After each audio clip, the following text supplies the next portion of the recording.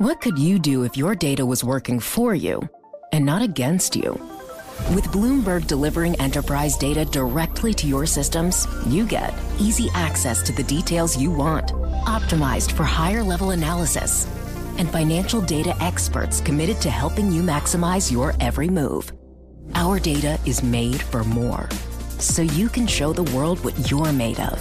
Visit Bloomberg.com/enterprise data to learn more.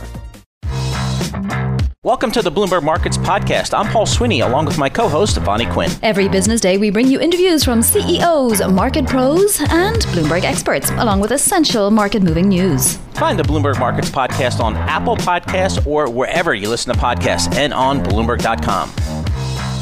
All right, let's spend some time chatting about the credit markets, and let's go out on the risk spectrum a little bit, talking high yield, talking maybe even fallen angels. We can do that with Paul Benson, head of fixed income efficient beta.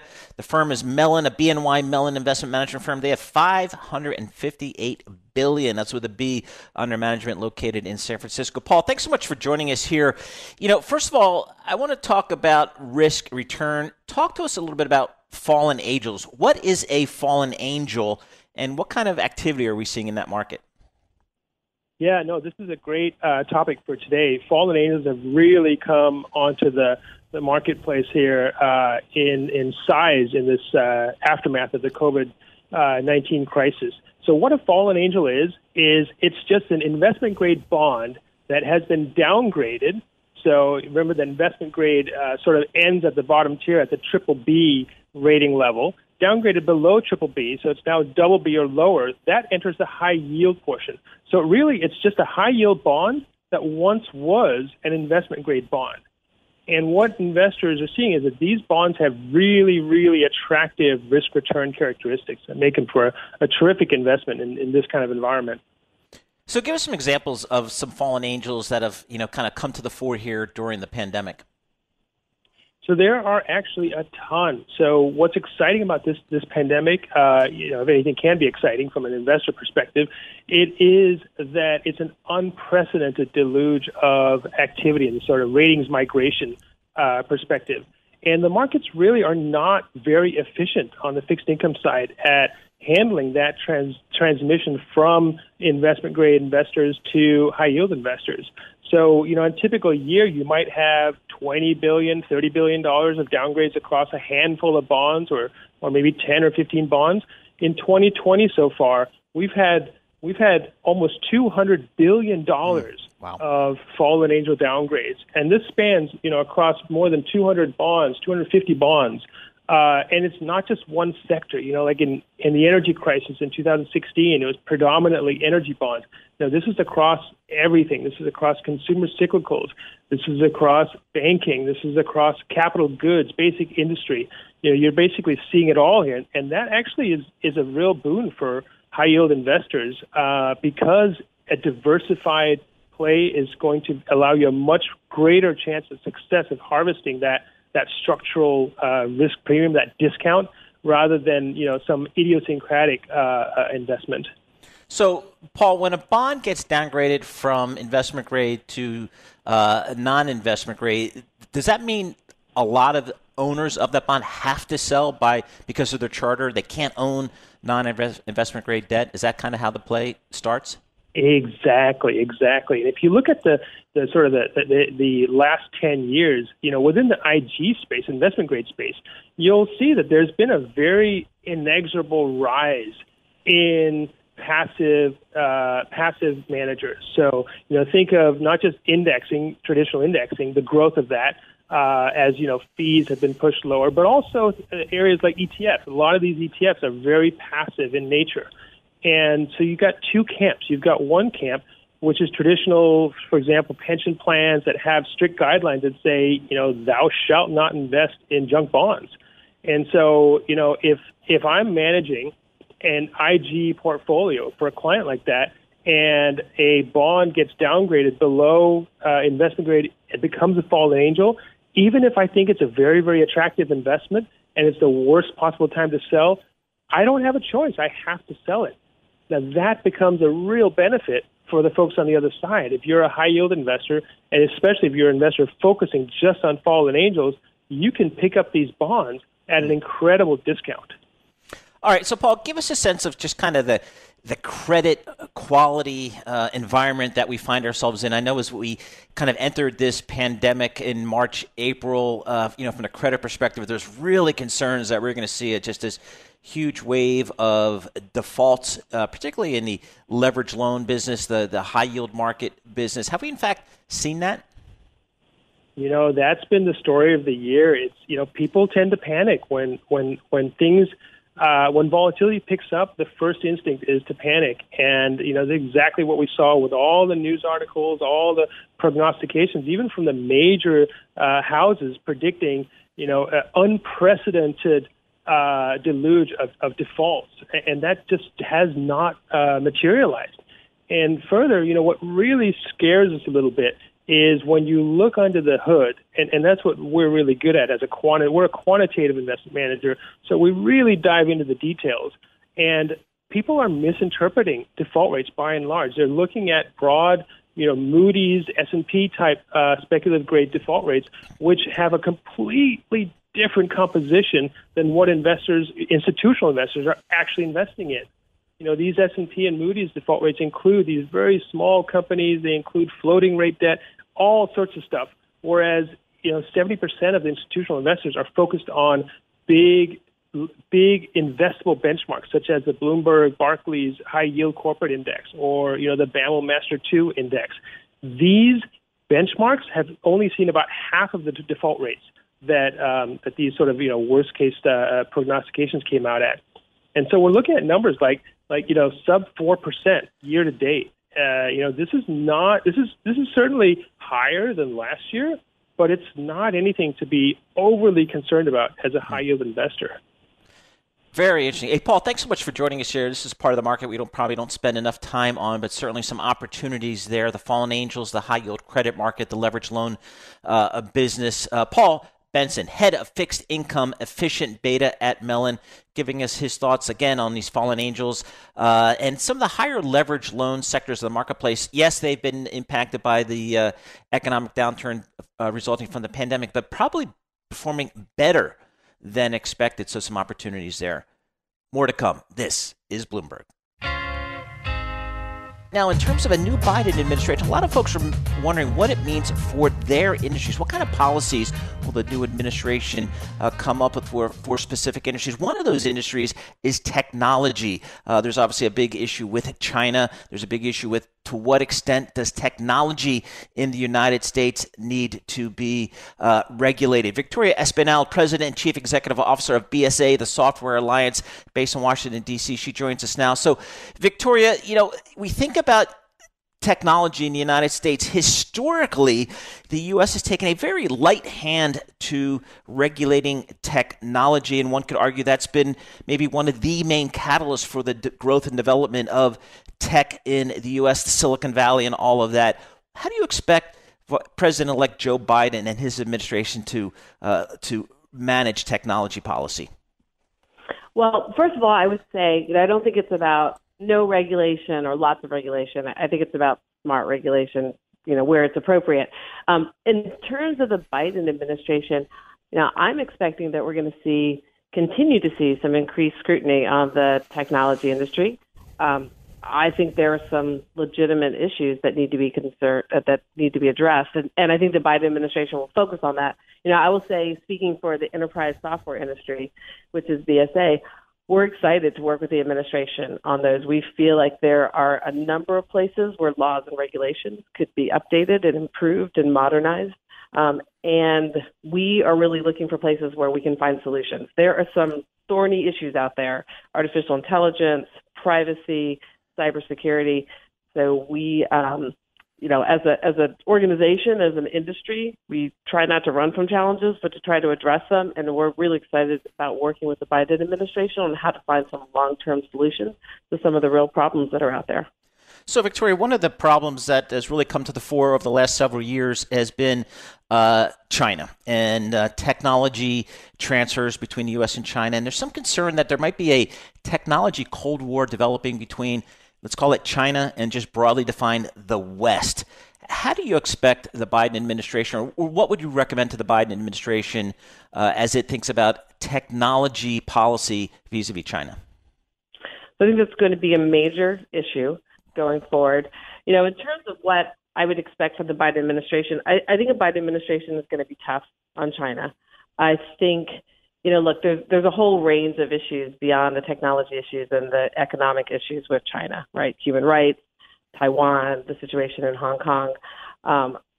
There have been a number of approaches the Trump administration has taken on the economic side. Tariffs and trade have gotten the most attention, I would say, but other approaches, including export controls, investment restrictions. Of course, when the Biden administration goes in, they're going to do their own assessment of what the issues are and what the approaches are. I think they're going to bring a lot of expertise to that assessment. But I would expect that coming out of that, we're going to see two differences in terms of approach, broadly speaking.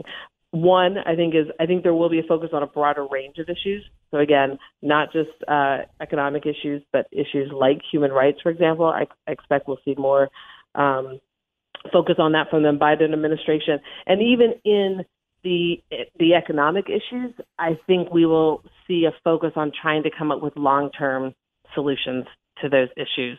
And again, it's sort of a broader range of economic issues that we face with China, including in the technology space. The second difference I expect that we will see is working with other countries and building alliances. The United States is not the only country, certainly, that has concerns with China. And I think the U.S. will address its concerns directly with China. But also, I expect the Biden administration will be looking to build alliances and be doing that in concert with other countries that also share those concerns. The last thing I would say is, the President-elect Biden made a major commitment during the campaign in terms of R&D investment in technology. The United States, unlike China, a lot of our investment in the United States comes from the private sector, and I think that's appropriate. But it's also great to see that this administration is going to be focused on putting significant public sector funding into basic R&D investment. I think that's a really important part of this. Interesting. So, Victoria, I guess as it relates to China, one of the more immediate things that the incoming Biden administration will need to address is TikTok. I'm not even sure where we are on the TikTok issue. Can you bring us up to date? Well, in terms of the administration, I think I'll let the administration speak for itself, and I think what they've said is that it's too early for them to say. Okay. But I guess what I would say more generally is I don't think this is an administration where policy is going to be determined by any one particular company in general. I think it's going to be an administration that is, as I said, looking to find ways to set global standards and rein in bad actors of all different kinds. But I think it's going to be, I anticipate it will be a policy approach that is more about finding that long-term sustainable durable framework as opposed to being driven by any one particular company or one particular situation. So, Victoria, I guess the other thing is just kind of, the big U.S. technology companies, particularly the social platforms. Do you expect them to face continued scrutiny, increased scrutiny? Is this something that is just going to be a fact of life for the Facebooks of the world and others? So I'll say this, as my organization doesn't represent Facebook, we're the enterprise B2B side of the software industry. But I think it's also fair to say that the tech industry, including the social media platforms, I think will face increasing scrutiny. I think we're going to see that in competition. I think we're going to see that in accountability issues, platform accountability issues generally. I think that, that has been true for a while. So that will not be new with the Biden administration. But I think I anticipate that there will be increased scrutiny in the Biden administration. And again, as I was saying at the beginning, and I think there are some legitimate concerns that need to be addressed. And, that's something I think the Biden administration will be focused on as well. Hey, Victoria, thank you so much. We really appreciate your thoughts and insight.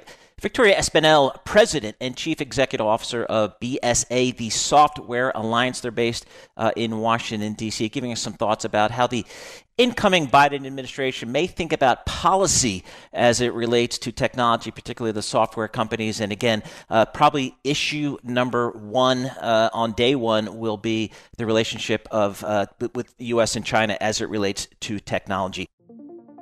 What could you do if your data was working for you and not against you? With Bloomberg delivering enterprise data directly to your systems, you get easy access to the details you want, optimized for higher level analysis, and financial data experts committed to helping you maximize your every move. Our data is made for more, so you can show the world what you're made of. Visit Bloomberg.com/enterprise data to learn more. We are waiting for a discussion on Bloomberg Television between Boeing CEO Dave Calhoun and Ryanair CEO Michael O'Leary. They announced a deal today for some planes to be acquired by Ryanair. Let's chat with George Ferguson, Senior Aerospace Defense and Airlines Analyst for Bloomberg Intelligence, on what we might hear. So, George, talk to us a little bit about this deal for Boeing with Ryanair. It seems like really good news for Boeing here. Yeah, thanks, Paul. I think it's absolute endorsement here for the Boeing MAX and the fixes that have taken place, and I guess where Ryanair sees that whole process, they must feel pretty comfortable of the airplane's viability. We've been saying it's viable, so I think they feel pretty comfortable, and they're coming in for a nice size order, 75. I actually thought it might have been larger, and I think it's not larger. Maybe a testament to the fact that we heard the Boeing CEO, Calhoun, say they're not going to buy themselves back into the market or something like that. Not an exact quote, but I think maybe a testament. We knew Ryanair was sort of sniffing around looking for an order, actually for I think it's been at least a year or so. They love to buy airplanes cheap. My guess is that maybe O'Leary didn't get quite the prices he wanted and sort of stepped in for 75. But look, a great endorsement for the airplane, good news for Boeing, and probably good news for Ryanair, too.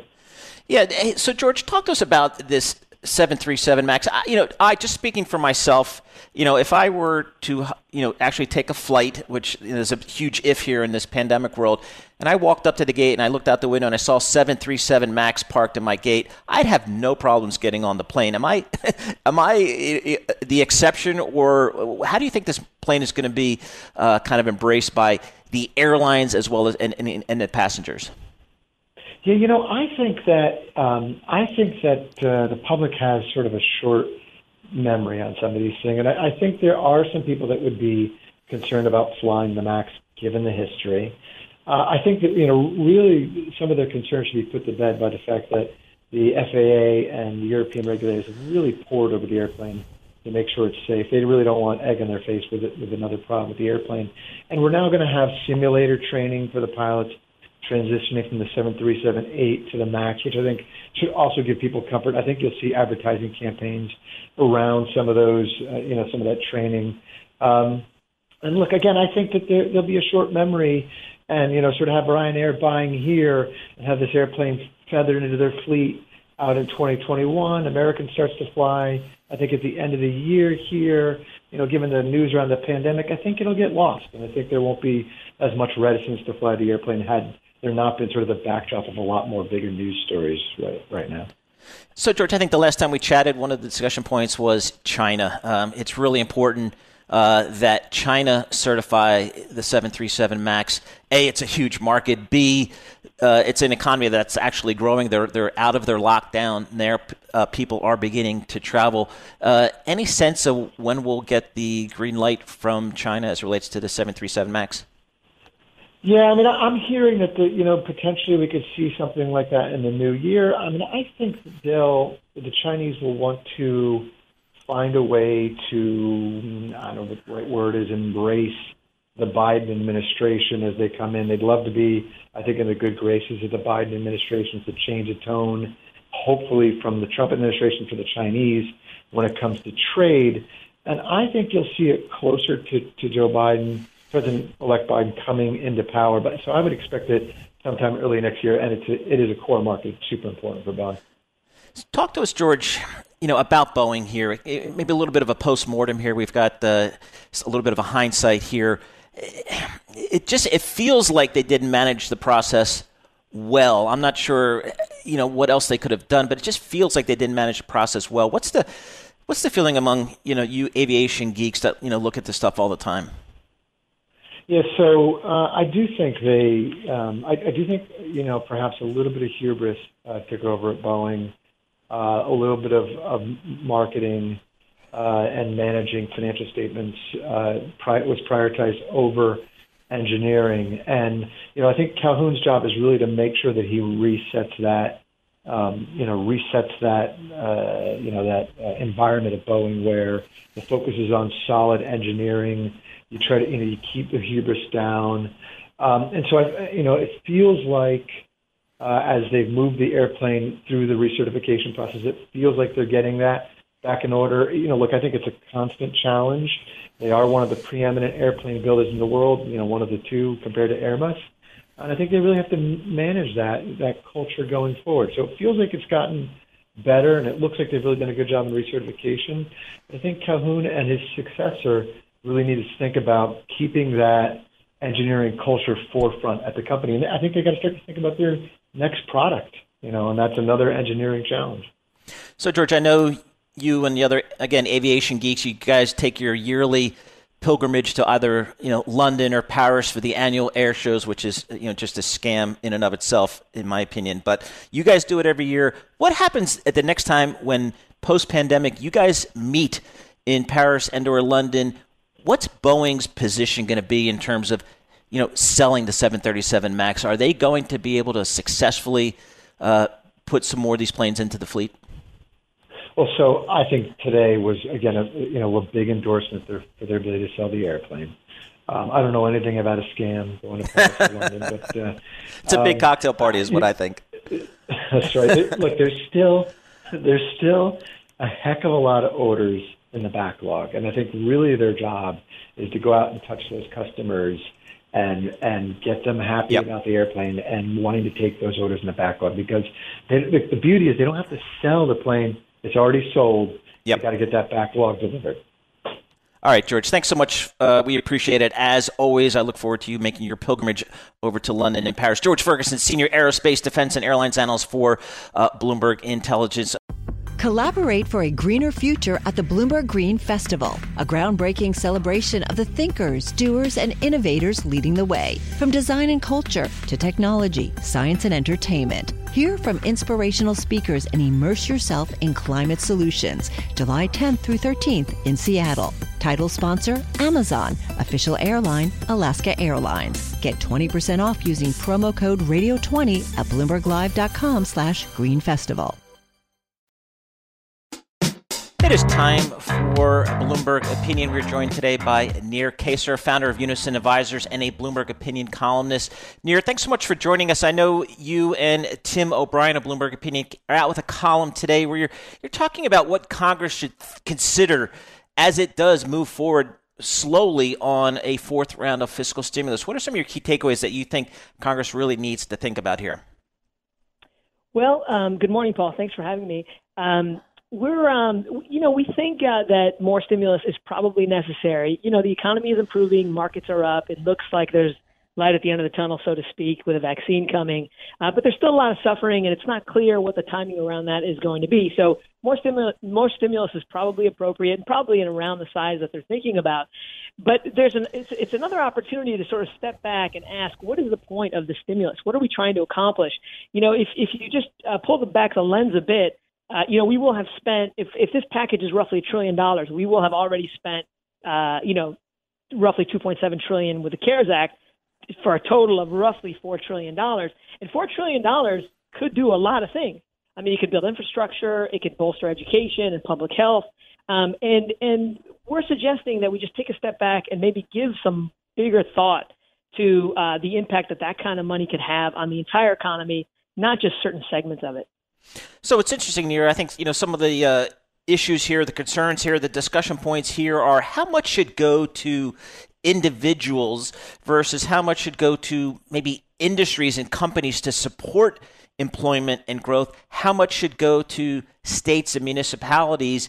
How do you think Congress is thinking about this, and where do you think they will allocate some of this upcoming stimulus? Well, based on what they've said, it sounds like this, we'll see what the final details are, but it sounds like this latest round of relief is going to be, it's going to go to supplemental unemployment insurance for unemployed Americans. It'll go to small business, state and local governments that are obviously badly hurting. And then some money sprinkled around for various things, including public health and some other initiatives, which is all fine, but it sort of continues this sort of crisis relief approach that we've had really since the 2008 financial crisis, where we're just really sticking fingers in a dam and just plugging whatever holes are there. And while that is necessary to some extent, it does put us in a situation where we have various groups within the economy that are fighting over money. In 2008, it was mostly Wall Street and corporate America that got the money. And, we're living with the ramifications of that to some extent today. Today, appropriately, more of the money should go to individuals that are suffering from this pandemic and small business that are also suffering. But what they really ought to think about is there a way to spend this money in a way that improves the entire economy as a whole? And, some of the data that we cite in the piece is instructive, I think. If you take a look at this economy from a longer term perspective, what you see is that for decades, we've had lower economic growth. We have a situation where half of households in America don't make a living wage. We have roughly, by credible estimates, 45 million Americans that are food insecure. And that speaks not only to the problems with the pandemic, it speaks to a larger systematic problem of the functioning of the economy. And what we're saying is what we need is robust investment in education and infrastructure and public health. And that kind of money, we believe, will go to the benefit of everyone, both business, big and small, and individuals.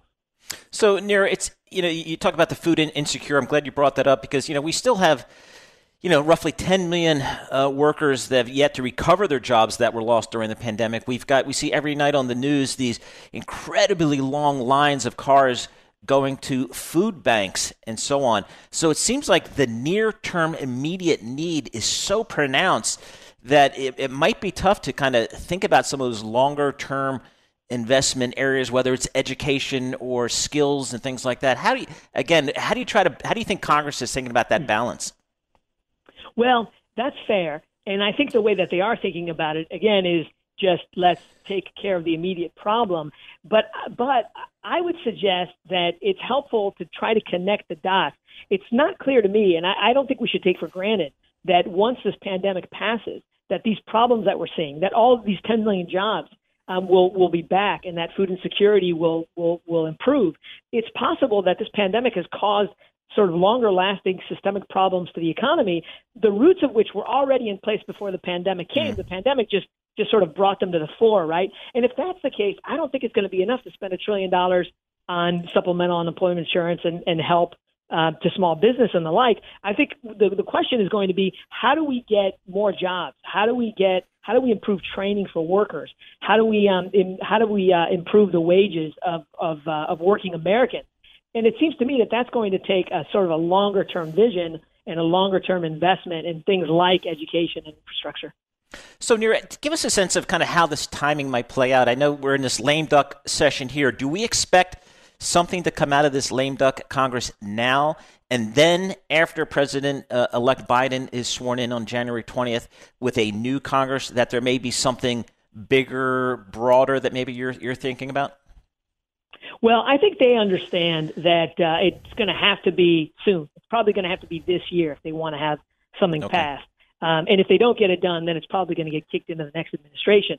In terms of what can happen under a Biden administration, I think it really depends on what happens in Georgia. Yep. If the Republicans hold the Senate, then I think you're looking at a stimulus package to the extent you ever get one that looks roughly like the one we're talking about today. On the other hand, if the Democrats take the Senate, and they hold the White House and Congress, then I think it opens up. It up to a much broader initiative to the extent that they want to do it. Something that's more New Deal-esque, but it really depends on whether they'll have the votes. Exactly. So, I mean, infrastructure, Nir, seems to be something that is bipartisan. That seems to be the party line here, that infrastructure is, in fact, bipartisan. Is that money well spent, do you think, if we can move down that road and maybe get my gateway project done so I can take the train into the city with a safe tunnel? That would be nice, wouldn't it? Yeah, I mean, infrastructure, I think, is one of those things that everyone can benefit from. Obviously, we need infrastructure in various realms, in order to sort of lay the foundation for business and for commerce and for all that, obviously. But also infrastructure is a jobs program as well. So, I mean, you have 10 million Americans right now that have lost their jobs or looking for work. And, and a big, ambitious infrastructure project from the federal government is a hiring opportunity for millions of Americans. And potentially to provide them not only with training, but good paying jobs. And not to mention all the knock-on effects from having improved infrastructure in transportation, in Wi-Fi, and, we can think of many applications. So infrastructure is a great example of a program where the money that you spend is not so much relief as it is investment. And that investment, we can look back to the 1930s and 1940s for ambitious big government projects that paved the way for the prosperity that all Americans enjoyed in the 50s, 60s, and the early 1970s, and we can have that again. Hey, Nir, thanks so much for joining us. We appreciate it. As always, Neil Kaysar, founder of Unison Advisors and a Bloomberg Opinion column. So you can read all of Nir's work on Bloomberg.com/opinion or OPIN Go on the terminal. We'll have more coming up. This is Bloomberg Markets. Thanks for listening to the Bloomberg Markets podcast. You can subscribe and listen to interviews at Apple Podcasts or whatever podcast platform you prefer. I'm Vonnie Quinn. I'm on Twitter at Vonnie Quinn. And I'm Paul Sweeney. I'm on Twitter at PT Sweeney. Before the podcast, you can always catch us worldwide at Bloomberg Radio.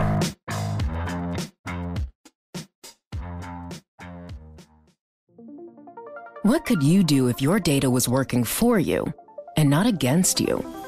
With Bloomberg delivering enterprise data directly to your systems, you get easy access to the details you want, optimized for higher-level analysis, and financial data experts committed to helping you maximize your every move. Our data is made for more, so you can show the world what you're made of. Visit Bloomberg.com/enterprise data to learn more.